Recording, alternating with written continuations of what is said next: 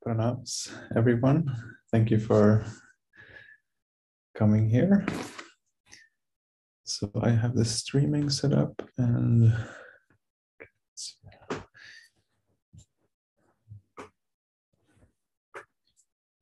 Om Ajnana-timirandasya Gyananjana Shalakaya Chakshurun Militam Yena Tasmai Shri Gurave Namaha Siddhantotpala Saranityarasikam Hamsam Vilasatmakam Audaryakya Sudhama Sevaka Dhanam Vishrambha Bhakti Pradam Yacha Yukti Vichakshanam Tvagavido Vaishishta Shaktya Sada Vandeham Tripurari Namakayatim Shri Bhakti Vedantinam Nama Om Vishnu Padaya Krishna Preshtaya Bhutale Swami Shri Bhakti Vedanta Prabhupada Te Namaha Gurvagyam Shirasi Dritva Shaktya Swarupine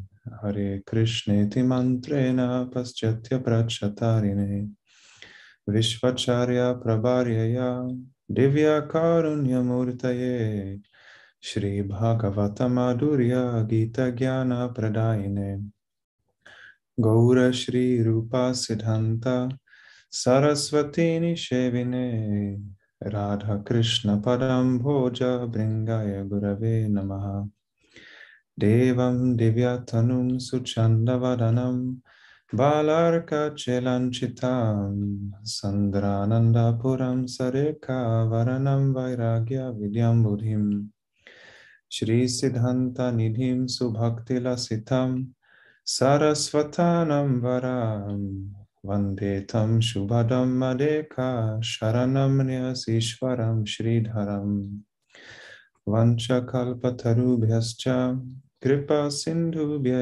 Evacha Patitanam Pavanebhyo Vaishnavebhyo Namo Namaha Vande Shri Krishna Chaitanya Nityananda Sahodito Gauradaye Pushpavanto Chitro Sando Tamonado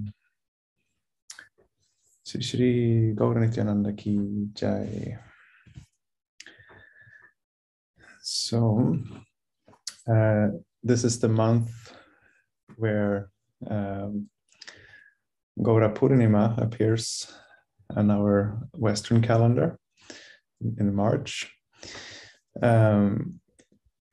So Padmanabha Maharaj was suggesting Gaura Lila related topics to the devotees, and to me he suggested talking about Gaudiya Vaishnavism going west. And of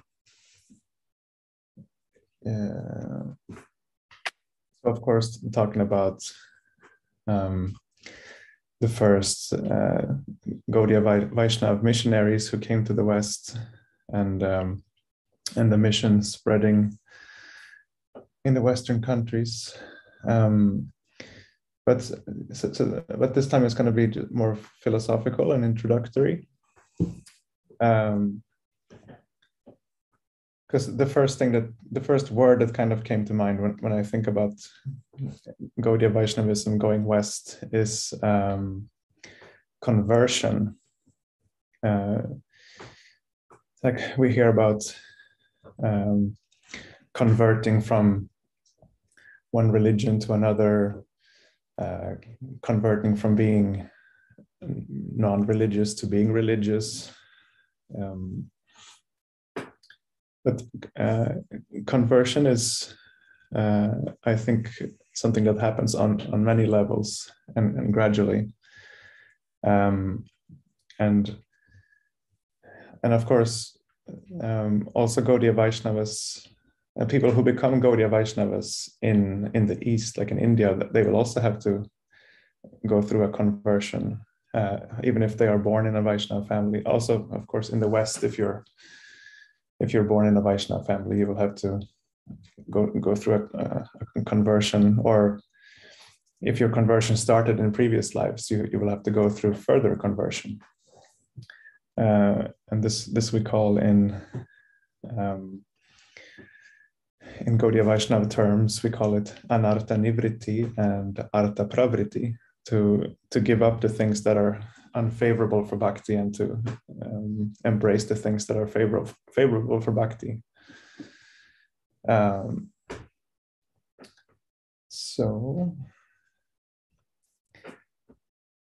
I wanted to talk about, I came to think of a list of unfavorable things that are unfavorable to bhakti that are listed by Bhaktivinoda Thakur in his Bhajan Rahasya.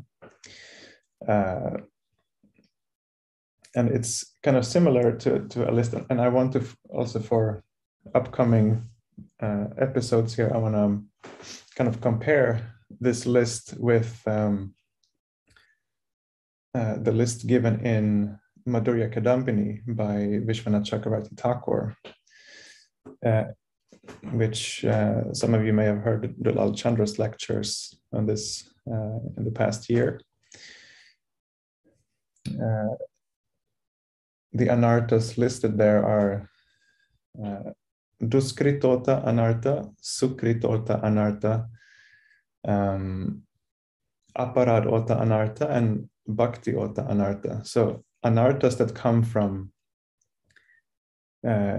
engaging in impious activities, so engaging in like being sinful. And then there are anarthas that come from being pious too, and anarthas from being offensive, and anarthas that come from bhakti itself, interestingly. Because when you engage in bhakti, then unfavorable things can come into your life from that. So, but this list that I'm going to go through in, that is from Bhajana Rahasya, Bhaktivinoda Thakur like also gives, like he gives a list of different types of anarthas rather than where they come from, as Vishwanath Chakravarti Thakur talks about. So Bhaktivinoda Thakur talks about 4 different types of anarthas, labeling them as Tattva Brahma, Hriday Daurbalya, Aparad, and Asat Trishna. So you can hear that there is some overlapping here, obviously in the lists, which is not a surprise. Tattva Brahma means illusion about spiritual knowledge. And Bhaktivinoda Thakur gives, for each of the 4 categories, he gives 4 kind of further divisions into each category. And so the first division of this Tattva Vibrahma is Sva Tattva Brahma, so illusion about the position of the self as a Tatashta Jiva. Recently, in a Swami called Guru Maharaj, my Guru Maharaj, he said that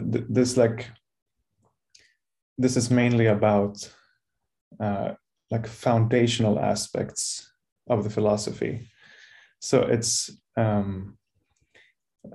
which is one thing, and then there is the fine-tuning of the philosophy, which is a different thing. So it's like not necessarily that someone has an anartha if there's just something to fine-tune, like, as long as you understand the basic thing that like the soul is tatashta, that it's infinitesimal and lies between the spiritual and material worlds in its nature, and that it can function in both, on both sides. It can function both in the material world and in the spiritual world, and that it's a servant of Krishna. If you have like that basic down, like that is like the most important thing that you like. It would be considered an anartha, for example, if you think that the jiva and Brahman are non-different in all respects. That once you attain self-realization, there is no longer any jiva. It's just there's just Brahman.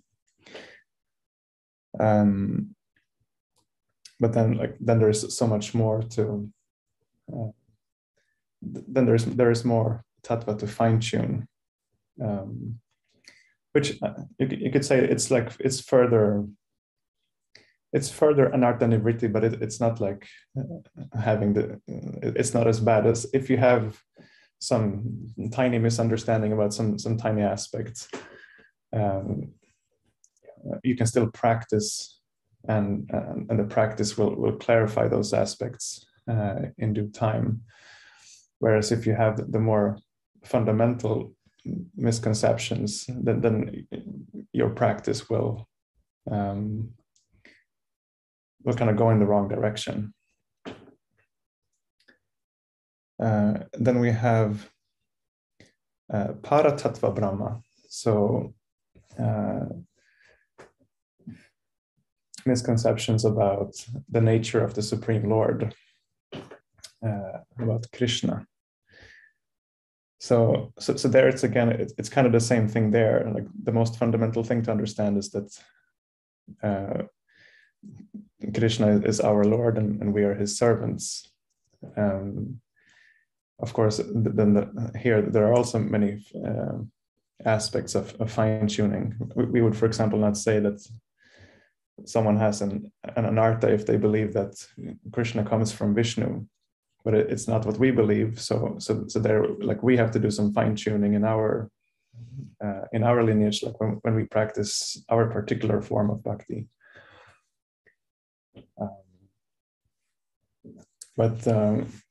Yeah, the basic thing is to not have the misunderstanding that we are Krishna or something like that. Then there is the Sadhya and Sadhana Brahma. So misunderstanding the practice and the goal, how we practice and what we are out to achieve in this lineage. So the goal is prema. Here it's again. I'm going to repeat this many times. I feel that's the main thing is that we have to, like, we need to understand that our goal is love of Godhead, and to get kind of specific, but not too specific, is that we want Vrindavan Bhakti. Then, of course, there is more fine-tuning, like in which rasa and so on. But it's also like here you also can't say that someone has an anartha if they don't know which rasa they think that they want to kind of belong to in the end. As long as we know that it's prema that we want, that it's selfless love of Krishna in Vrindavan, that is like then the anartha is uprooted to the extent that we identify with that. And sadhana, the practice, that there also we have, like, we know that we will have to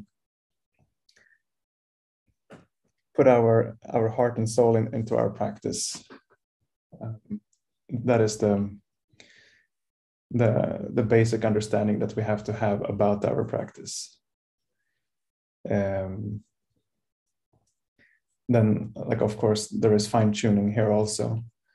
But the main thing is we have to understand is that we have to put our heart and soul into the practice and not think that it will come cheaply.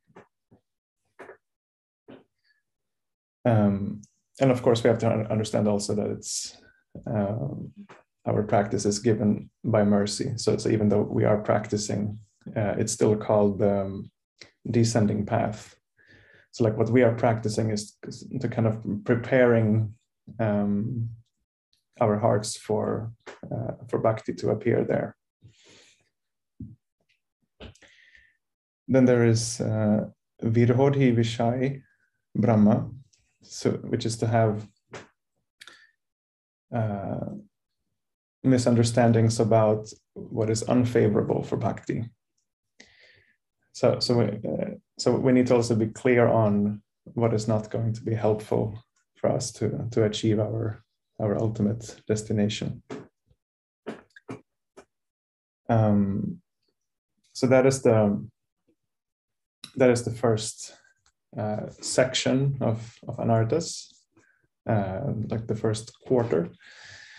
So it's about knowledge, and of course, knowledge is like there's intellectual, like mental knowledge, and then there's also the kind of like direct experience and understanding of this knowledge. Like for example, I can like we all know that we are going to die, for example, and that's knowledge. But if you get diagnosed with something severe and you get to hear from your doctor that you're going to die tomorrow, then this becomes more like realized and felt knowledge. Like also to give another illustration, like here in Europe now, like we for example know that there are wars going on in many places of the world, but it doesn't really touch us. But then like when it happens to Ukraine, which is very near to us, then we kind of get more of a sense. So that is the like of course it's not like being in the war directly, which would be the kind of direct the direct experience. So of course there's a difference between accepting, for example, that we are Tatashta Jivas, who are servants of Krishna, that Krishna is the Supreme Lord, his form is eternal, that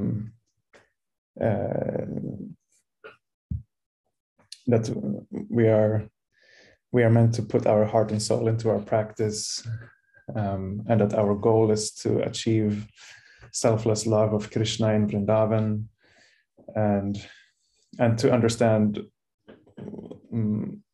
what things will not be favorable to achieve that end. And then there's another thing to directly experience that we are a servant of Krishna, that Krishna is the Supreme Lord, directly be absorbed in sadhana, to actually feel the enthusiasm that we are striving for Vrindavan Prem, and to actually feel like to feel that something is unfavorable for bhakti, and to therefore have some kind of distaste for it. So that there are all these levels, and there is a continuum and so on. The next section is Hriday Daurbalya, weakness of the heart, which is the second group of anarthas. So here, 4 divisions. The first is Tucha Shakti, which means to have attachment for things that are unrelated to Krishna Bhakti. And of course, in the Bhagavatam, it says that you are in illusion if you think that anything is unrelated to Krishna. Or Krishna says that only in darkness will you think that anything is disconnected from me. So it's so our work is to trace out everything's connection with Krishna, how Krishna is the root of everything.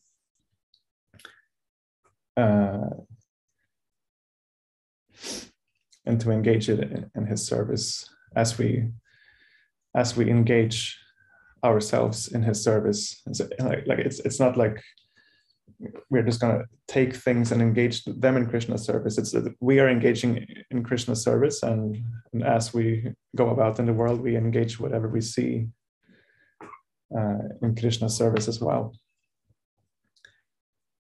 Then the second anartha is of this second category is kutinati, which means deceitfulness.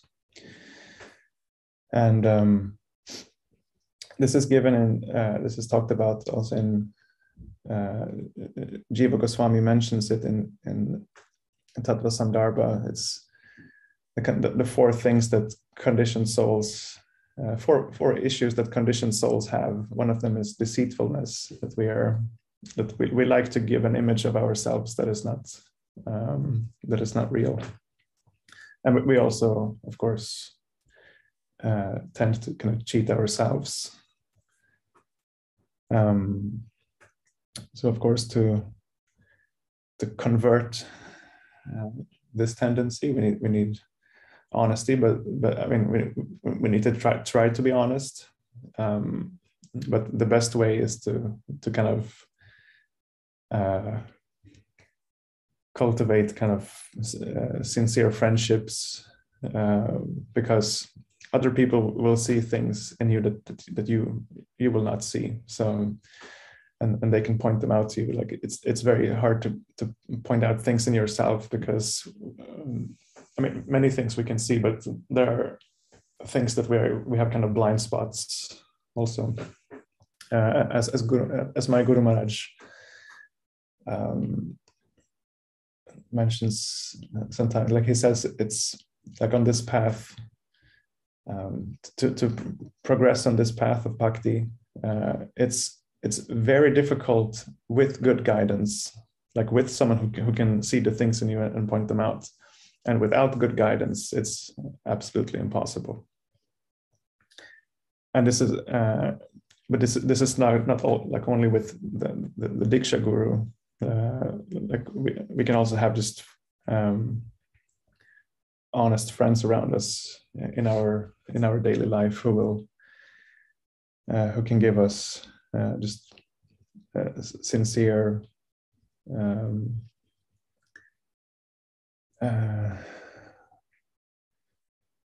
kind of just tell us sincerely if we are trying to deceive ourselves. The third one here is matsarya, which is envy, and this is something I've been discussing off and on with my wife Sakirati Devi for the past few months, since we recorded a podcast about, there was a chapter in the Bhagavad Gita where Krishna is telling Arjuna that he's revealing this knowledge to Arjuna because Arjuna is not envious. So we have been discussing a bit what envy is, because of course it has many definitions, and also in the Srimad Bhagavatam, it's for example the qualification to like really get the most benefit from reading the Srimad Bhagavatam is that you should be free from envy. So what is this envy that we have to be free of? There are very kind of strict definitions of this, and then some more kind of lenient definitions. Like more strictly speaking, it's like if you're in this world, it means you have some envy, of course, unless you're an avatar or something. But envy is like the opposite of prema. So envy, one definition is that more than jealousy, when you simply want something that someone else has. In envy, you don't want the others to have it, even if you can't have it. So you are, you simply you wish bad for others, and it's there's a song where Bhaktivinoda Thakur laments that he's happy when he sees others suffering, and he suffers when he sees other being happy, which is his humble assessment of himself. Like when you're on a level like Bhaktivinoda Thakur, then it's like different. Like we kind of see things, we miss things in ourselves that are there. Like we don't catch the things in ourselves that we need to uproot, whereas someone like Bhaktivinoda Thakur is sincerely feeling things in himself that are not there. But it's a symptom of his humility, which is linked with his prema.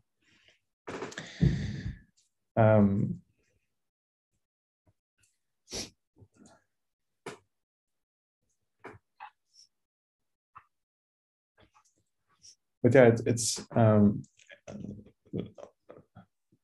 so envy can take very ugly forms, as for example, like not wanting to see others progress in bhakti, for example, or not wishing others well. And of course, this can happen unconsciously and kind of innocently, but we kind of have to uproot like this first one here. Like if we can uproot the attachment for things that are unrelated to Krishna bhakti, then also envy will be uprooted, because like envy comes from kind of thinking that you're under threat somehow, and therefore you need to step on others, and if others get something, it means that it's a loss for you. But we have this definition of the yogi in the Bhagavad Gita that says that the yogi sees others' suffering as his own and others' happiness as his own.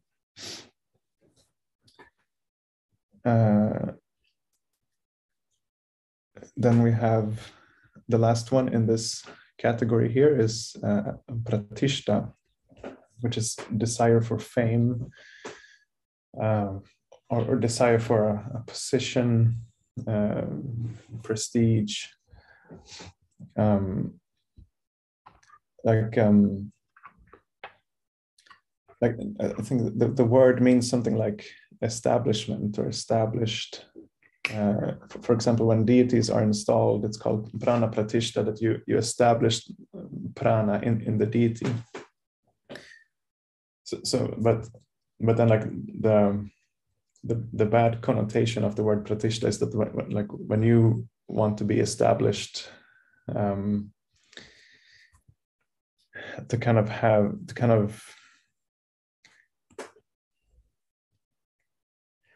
think that you are the cause of something, like we are all like derived entities from Krishna. Like any qualities or talents that we have are gifts. It's not that we are the cause of them.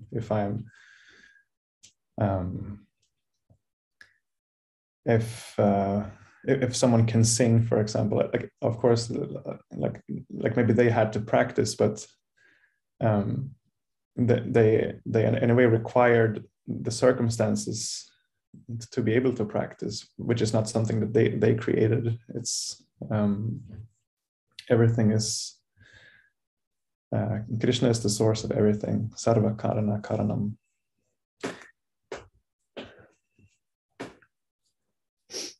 So that is the second section of Anarthas, and here I will also kind of give a short recap of this. So to have attachment for things that are not related to Krishna, which of course in the beginning at least you can uproot by seeing how Krishna is the root of everything, to trace out everything's connection with Krishna. Deceitfulness, ask others to kind of to help you assess yourself. Of course, try to be honest, try to be introspective. Matsaryam, envy. So how to uproot envy? Yeah, of course, that will also be done by seeing how everything comes from Krishna, and that you have nothing to be afraid of. Pratishta. Yes, actually, everything here. Now that I think about it, everything, all of these four anarthas can be uprooted by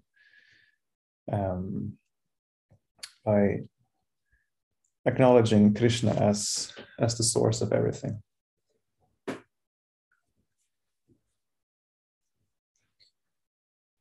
So then comes the third category, which is aparad.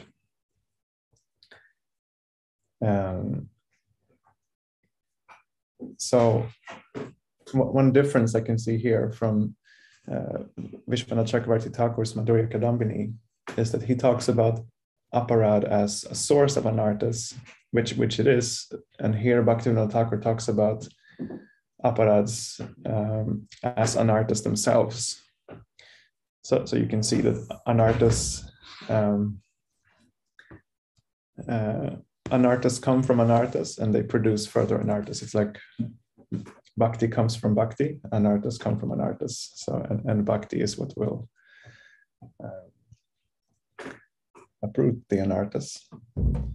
And the four divisions here are Krishna Svarupa aparad, Nama aparad, Krishna Tadiya aparad, and Jiva aparad.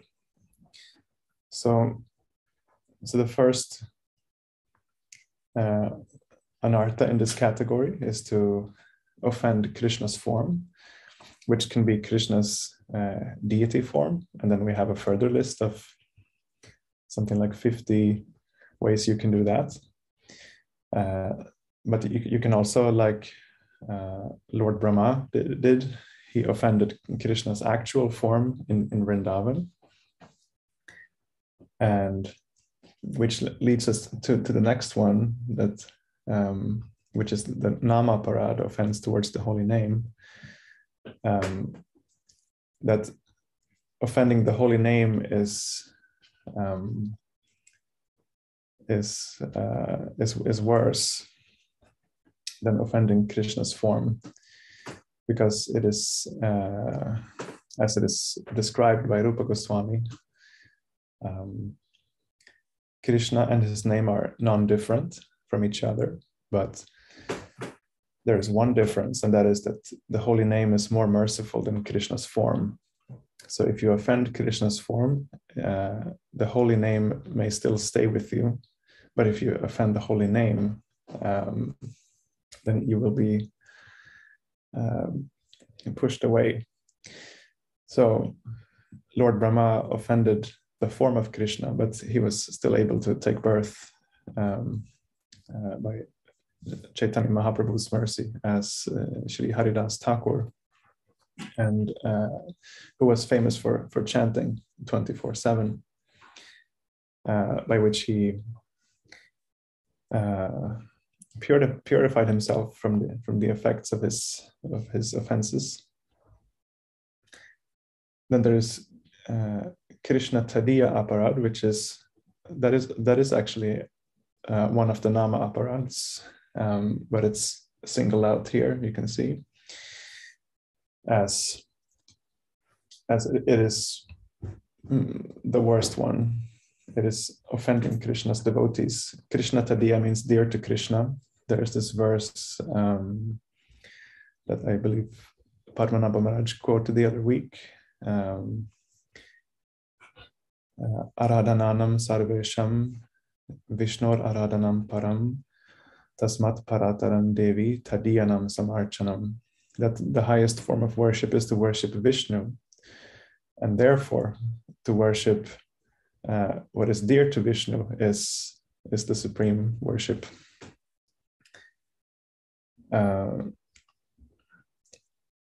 So offending Krishna's form, Krishna's name may still stay with you.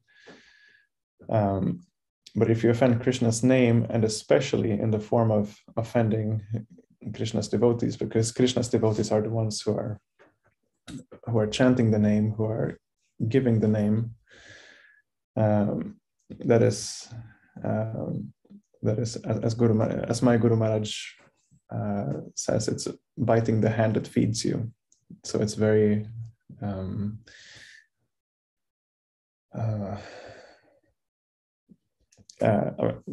to use an understatement, it's very inappropriate. It's Krishna will be very, very hurt by that. And then there is Jiva Aparad. So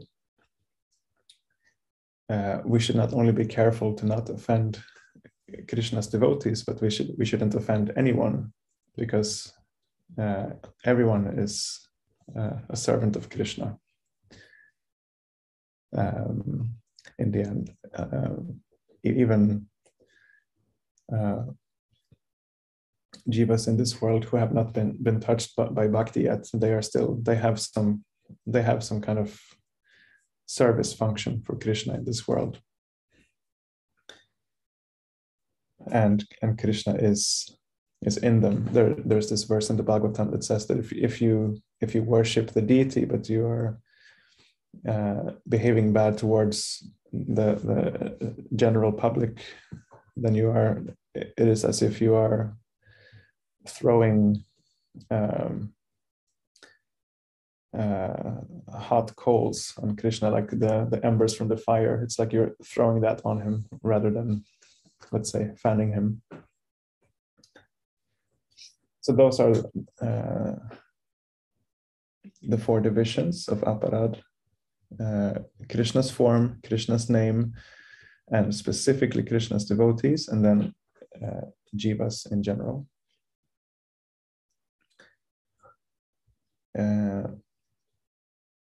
Then the fourth category of anarthas is called asat trishna, and it is material desires. And we already had in the Hriday Daurbalya section to have attachment for things that are unrelated to Krishna. So this is very, very similar, but it has its own category here. And the four subdivisions here this is a very difficult word. The first one is aihi kesvaisana. Aihi kesvaisana. And it is desire for material objects. And of course, anyone who has heard our Guru Maharaj's lectures, this is something he emphasizes a lot, how we kind of project ourselves into material objects, and we therefore think that material objects have value.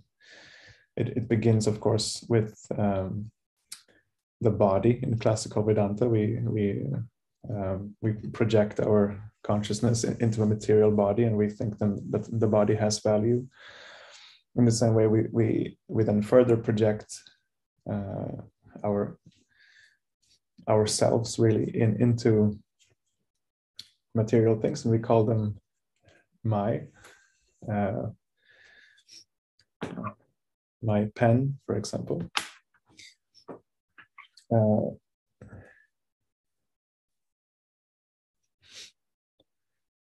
Then the second one is paratrikeshu, which is desire for heavenly comforts. And of course, I guess that could be either in this world or like actually desiring to go to like heavenly planets where you're enjoying for thousands of years. It's I've heard people like make this kind of like if people don't have a hard time like believing in actual heavenly planets or hellish planets, you can just look at this world and you can see hellish conditions and heavenly conditions. So like desire for these heavenly conditions, heavenly comforts is an art, and of course it's also hellish conditions are also an art. So we need the golden middle path, as it's called in Buddhism, because if you have heavenly comforts, then you're too comfortable to make progress, because you become what's that word? Complacent. And if you're in a hellish condition, then you're in too much suffering to be able to focus on spiritual practice. So it is in the middle that we can make progress, when we don't suffer too much and we don't have too much comfort. So the third one here is Bhuti Vancha, which is mystic powers, the desire for mystic powers. And I guess this could be like innocent things, like, oh, like I wish I could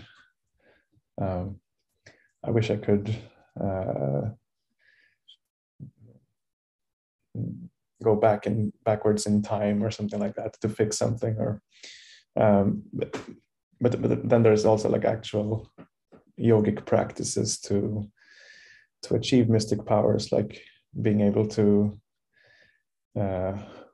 walk through walls or something like that.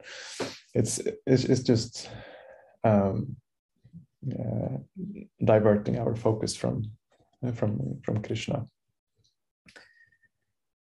And the last one is mumuksha, liberation, a desire for liberation.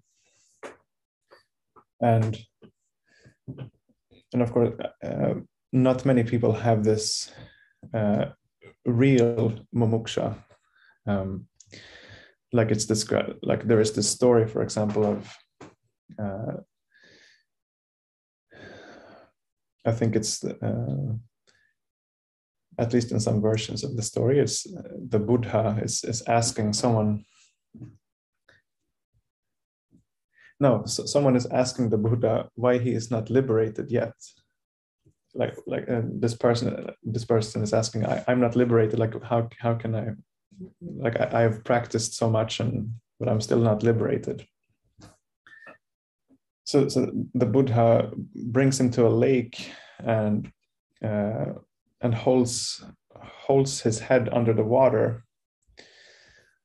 until this student is almost drowning, and then the Buddha pulls him up,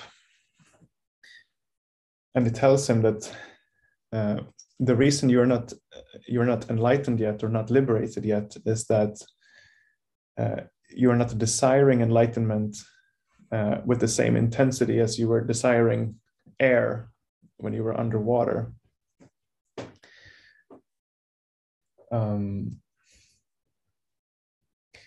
So imagine if you have that kind of desire for liberation, then it would be difficult to practice Krishna Bhakti and desire eternal service in Goloka Vrindavan, for example, but also in general, since our material life is said to run on two tracks, that of attachment and renunciation. Like we try to enjoy things, and then they are not what we thought they would be, so we renounce them, but then we uh, another desire comes, so we chase after that, and then when we get that, then we realize again that it's not what we thought it would be, for example. So so it is kind of half of our material life also, this kind of desire to give up and renounce, and that will also be a problem on the path of bhakti, because we're not going to attain perfection at once. So we're going to have to kind of sit through all those moments where we feel like we're not going anywhere, nothing is happening. We have to still commit to our practice, even when it's not enjoyable. And then on the other hand, we also have to enjoy when we are given something to enjoy. It's for example, prasadam, that then we can't like renounce that, and because it will be an offense to bhakti, for example. And that is because we can also have that misunderstanding that it's something material. Like, I mean, it's easy to have the misunderstanding that prasadam is material. But that is one example that my Guru Maharaj gives. For example, if you're asked to fast, for example, because it's a fasting day on the Vaishnava calendar, then like that's where you have to like renounce pleasure, and then when you are given prasadam, that's when you have to accept pleasure. So it's it is said also for the path of bhakti, you can't be too renounced and you can't be too detached. So yes, I think that's a good introduction to Anartha. So these are the things that everyone has to go through this conversion. And then when a tradition like Gaudiya Vaishnavism goes from the east to the west, then there may be further things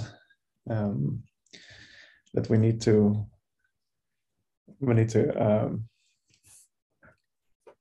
turn around, so to speak. Like we need to change on like levels which are maybe more natural to someone who's living where this tradition appeared. But there are, Guru Maharaj mentions that there are pros and cons, both with being born in India or being born in the West when it comes to your practice. Also, that there is an example that comes to mind of Swami Sadananda, who asked his Gurudev Bhaktisiddhanta Saraswati Thakur, or he told his Gurudev that, I wish I was born in India so that I would be born and naturally just like learn these concepts from birth.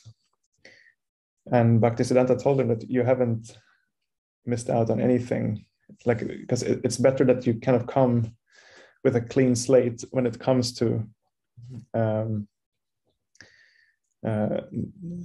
Shastra, because you may very well grow up in India and think that you understand Shastra,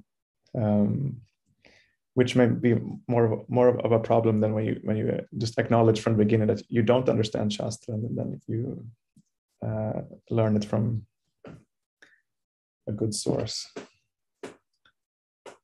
So Okay, I will stop here. If anyone has any comments or questions or anything, then you can unmute yourselves.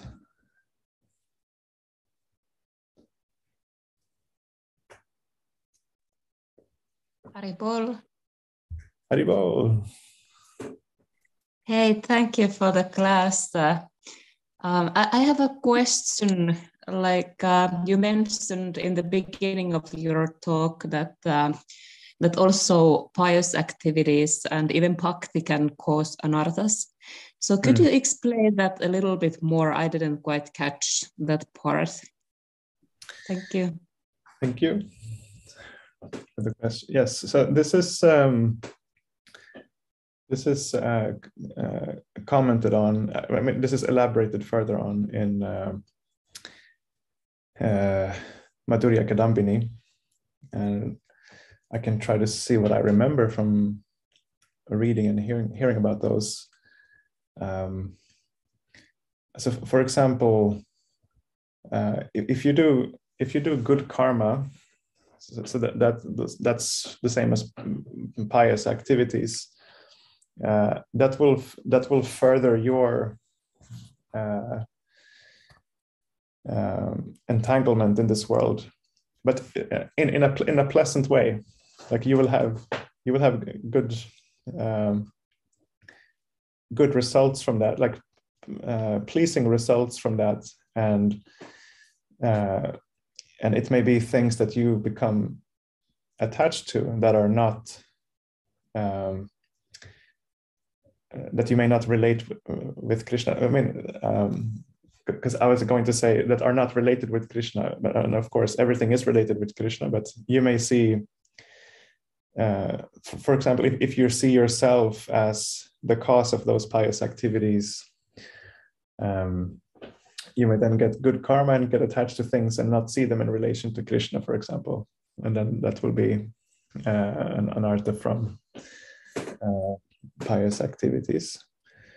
And then from bhakti, I think I've mainly heard modern examples of that. For example, you have there are many good kirtan singers that may get very popular because they sing very nicely, and there can be on both sides there that the listeners are listening to them rather for their musicality than for their bhakti,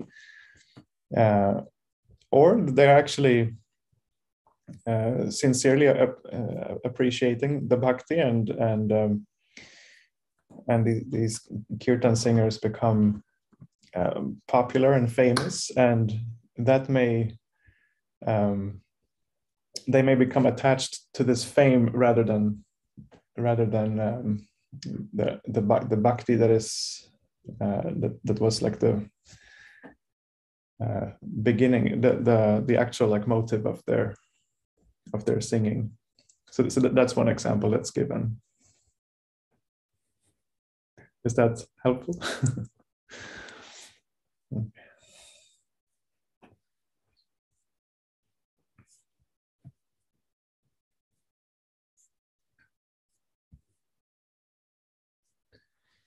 Okay. So then I think we can end here. Thank you all very much for listening. And I'm pretty sure I'll be back next Saturday. That is the plan. Gaura Premanande, Hari Haribo.